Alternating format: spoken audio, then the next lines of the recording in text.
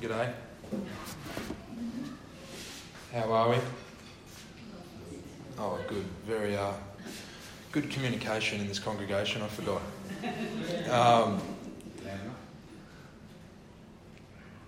Right, yeah. We'll pray to start off. That just kind of helps calms the nerves a bit. So, Lord, I just want to give you thanks for this time to just be diving into your word together, and just pray as we as we read through this, that you'll open our hearts to what you're trying to say to us, Lord. And I'll just pray for a revelation today.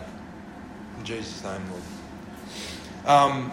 So I actually wasn't really ready to preach this week. I've been preparing a sermon for quite a while now on Galatians 5, 1 to 12. And we were like, we don't know if we're leaving to go back to the Sunshine Coast anytime soon, Derek and Jody. And they just went, okay, cool. Well, you're preaching Sunday, thanks. So here we are. It's awesome.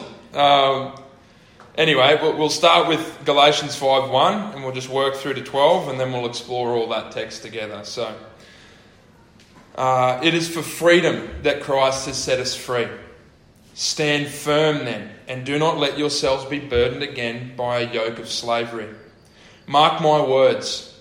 I, Paul, tell you that if you let yourselves be circumcised, Christ will be of no value to you at all.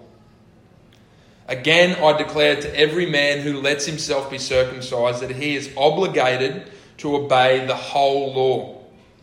You who are trying to be justified by the law have been alienated from Christ. You have fallen away from grace. For through the Spirit we eagerly await by faith the righteousness for which we hope. For in Christ Jesus neither circumcision nor uncircumcision has any value. The only thing that counts is faith expressing itself through love. You are running a good race. Who cut in on you to keep you from obeying the truth? That kind of persuasion does not come from the one who calls you. A little yeast works through the whole batch of dough. I am confident in the Lord that you will take no other view. The one who is throwing you into confusion, whoever that may be, will have to pay the penalty. Brothers and sisters, if I am still preaching circumcision, why am I still being persecuted? In that case, the offence of the cross has been abolished. As for those agitators, I wish they would go the whole way and emasculate themselves. A bit wild to finish off, I know, but we'll get there. This passage has been one for quite a few weeks now that has laid really heavy on my heart. Every time I read it, I just get caught up. I just wonder, how the heck do we get everything so twisted? And why do we get so caught up in everything that the world seems to throw at us? We'll ask ourselves today as we continue to explore this together and what it actually means for us in our everyday. If you're unaware of the context of the letter of Galatians, we'll go through it. Paul spent most of his time writing letters to the Jewish believers. Kind of makes sense. He was probably one of the most zealous Pharisees that had ever been heard of. Was far ahead in his religion as such. So when it came to it, he actually understood what the Jewish believers got caught up in. He understood the ruts that they fell into, and he knew the things that the evil one would use to tie them up. What happened in Galatia, there was a group of agitators or false teachers that had actually started to brood their heads. Their nasty teachings had pretty much invaded their way into the community, and they were preaching to people that they must continue to follow the law on top of faith in Christ. There was also false claims going around. This is what Paul was trying to teach all along. They're just approaching you like a snake in the grass saying, but Paul was saying this. You must obey the law on top of Christ. So then Paul comes in. He's writing not only to defend himself, but to reinforce what he had initially brought to the Galatians, the message of Christ's gracious gift to us. So now we're at Galatians 5, where Paul has not only continued to provide that message of grace, but he has given a warning to those who dare try and mislead God's children. You start off in verse 1. It is for freedom that Christ has set us free. Stand firm then, and do not let yourselves be burdened again by a yoke of slavery. Now, it is possible to stray down a path that through the freedom Christ has given us, we can just go on living normally, doing our everyday, doing whatever you like. It's not the point that Paul is trying to get across. I've been reading the message of Galatians by John Stott, and he says in there, it is not saying that we are free from sin, but rather we are free from the law. The Christian freedom that Paul is speaking about is freeing us from the bondage of the law, allowing us to be in right relationship with the Father through Christ.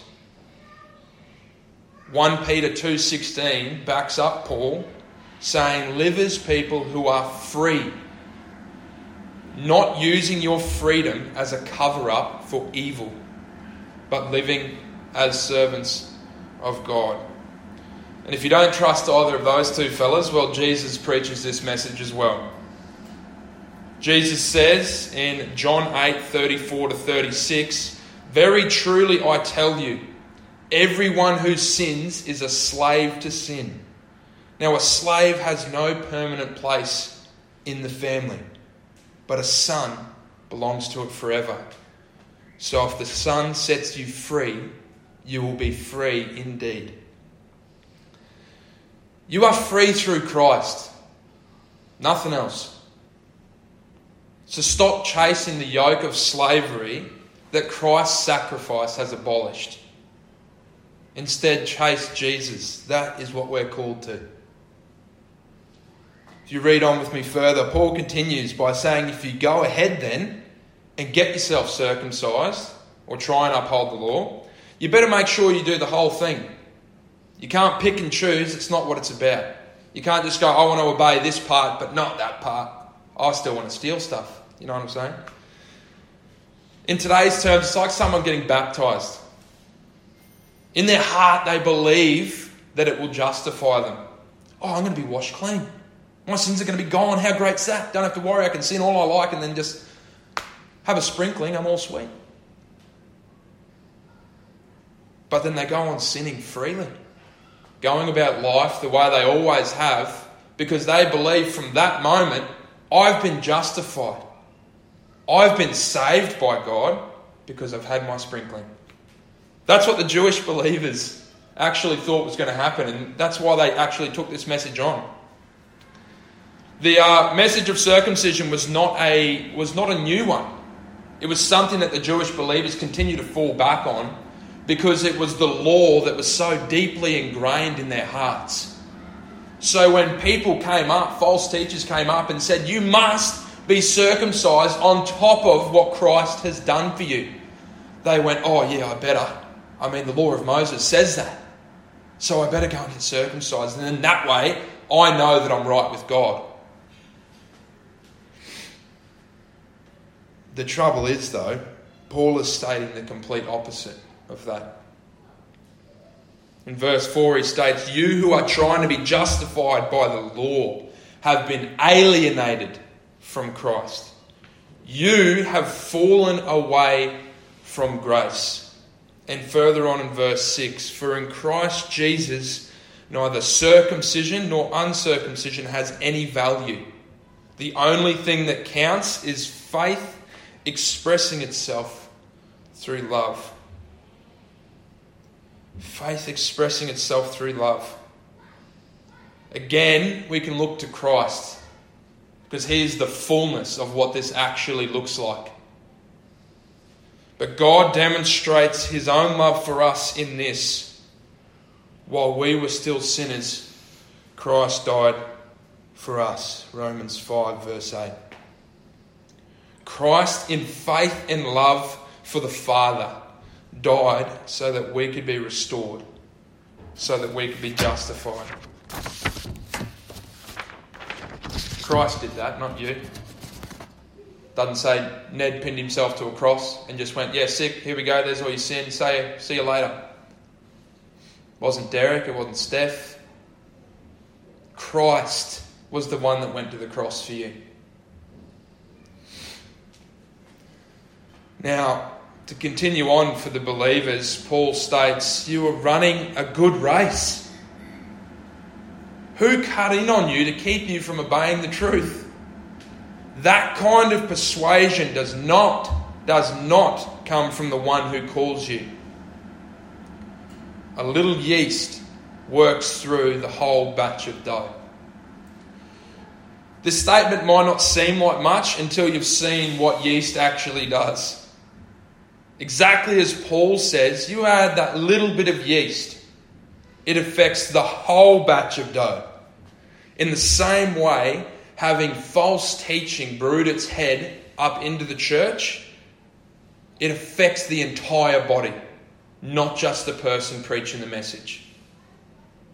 We hear the term false teaching and assume that it's just this massive thing and that it's going to be super obvious. It's going to be right in your face. That's not the point of it though. Little bit of yeast. Can hardly see it in the whole batch of dough. All it takes is a minor difference. Yes, Jesus is great. But see, look to the side here and you must continue to do the law of Moses. These 10 commandments. Yeah, good, Jesus did that. Now we need to keep following that example because that just really wasn't quite enough. Me saying it now makes it kind of obvious. But I'm not a very smooth talker. So I'm very janky. But some people can just present this minor difference and can mislead hundreds of thousands of God's children. For believers to seek to be justified by their actions cancels out grace, cancels out the grace of Christ. You can't have it both ways. We can't say that Christ has done it all and then go out and justify ourselves by trying to fulfill the law. Pretty pointless. To do so is to put yourself to the chopping block. Because to try and fulfill the law in your own strength is to put yourself to death. Paul finishes the first half of this chapter by speaking very bluntly towards those misleading God's children. Do you read on with me? The one who is throwing you into confusion, whoever that may be, will have to pay the penalty. Brothers and sisters, if I am still preaching circumcision, why am I still being persecuted? In that case, the offence of the cross has been abolished. As for those agitators, I wish they would go the whole way and emasculate themselves. Paul's statement saying, if I am still preaching circumcision, why am I still being persecuted? In that case, the offence of the cross has been abolished. Now, I consider this kind of like Paul throwing out like a trump card almost. He's addressing the false claims that I mentioned in the beginning, where the agitators were saying he was preaching circumcision all along. He addresses those claims. But if he was still preaching that message, the world would not be offended by what he was talking about. He would not have been locked up in jail for what he was talking about. Because that is what the world wanted to hear. They didn't want to hear Christ on the cross sacrifice for you. They wanted to hear, cool, but what do I need to do? What can I do? I, Ned, want to be the perfect person. I want to be lit up with greatness and wonder so that people can look at me and go, wow, that's a good bloke. Look at how well he serves the law. That's what people wanted to hear. And that's not the message Paul was giving them. Hence why he continuously was persecuted. The evil one uses the law to manipulate believers. Because the law, and don't get me wrong, the law is good. Moral perfection. It is the absolute pinnacle of what people can be. Hence why Christ, the Son of God, was the only one that could accomplish it. But the evil one can use that because we see the law as good. We therefore think we can fulfill it. I guarantee every single one of us at some point has tried to do things our own way. Because every single one of us in this room, we're just so smart. We've got such big brains and we just know how to do everything the right way. What we don't realise is that if you put your faith in yourself, there's no room left for Christ. Your ego is just that big. Again, if you want to do things your own way, Christ is of no value to you. Think about it this way. You're looking at yourself. You're looking inward. You see all these little problems that you have and you're trying to root them out. It could be sickness, it could be addiction, or it could be your relationships. How many of you sitting here have been able to fix your own problems? I say fix, and it would have been really awkward if someone put their hand up. It's like, yeah, me. Oh, thanks. If you're sitting here and thinking that you can achieve anything on top of what Christ did, all I can do is encourage you to go back to the Word. 1 Corinthians 3:7 states, well, Paul again, so neither the one who plants nor the one who waters is anything. That's you and me. The one who plants and the one who waters is anything. God can use us, but only God who makes things grow. If you view yourself as more important than Christ, as more important than God, thinking you can add anything, right there, neither the one who plants nor the one who waters is anything, but only God who makes things grow. I remember when Steph and I lived in Mapleton, my Bible reading consisted of reading my verse of the day every single day, like a good little Christian.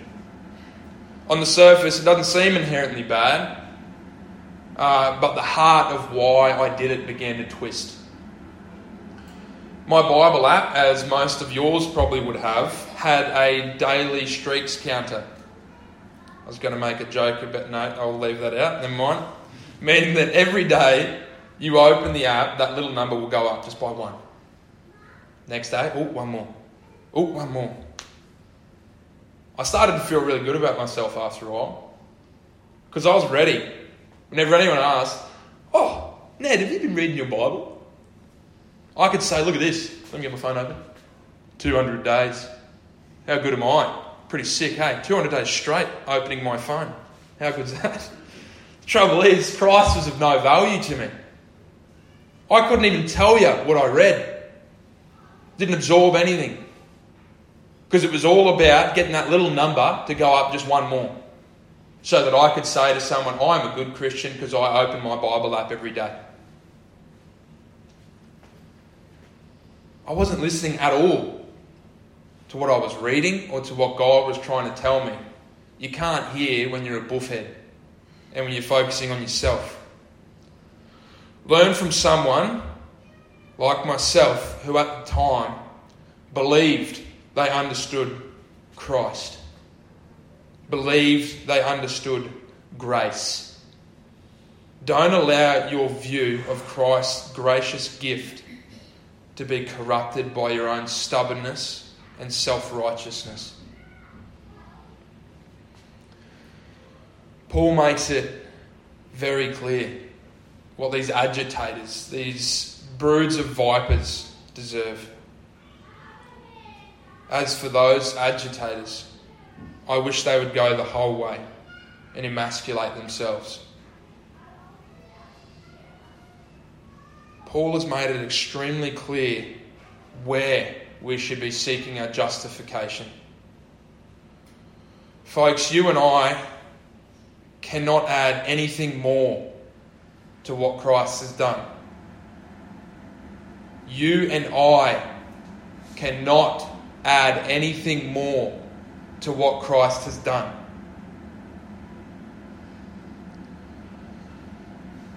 My favourite quote that I came across while reading through that Message of Galatians commentary by John Stott. Salvation is in Christ alone, by grace alone, through faith alone.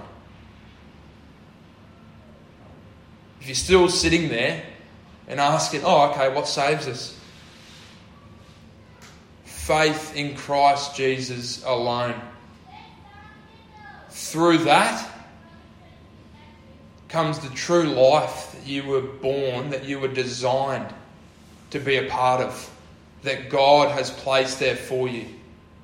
Through Christ alone,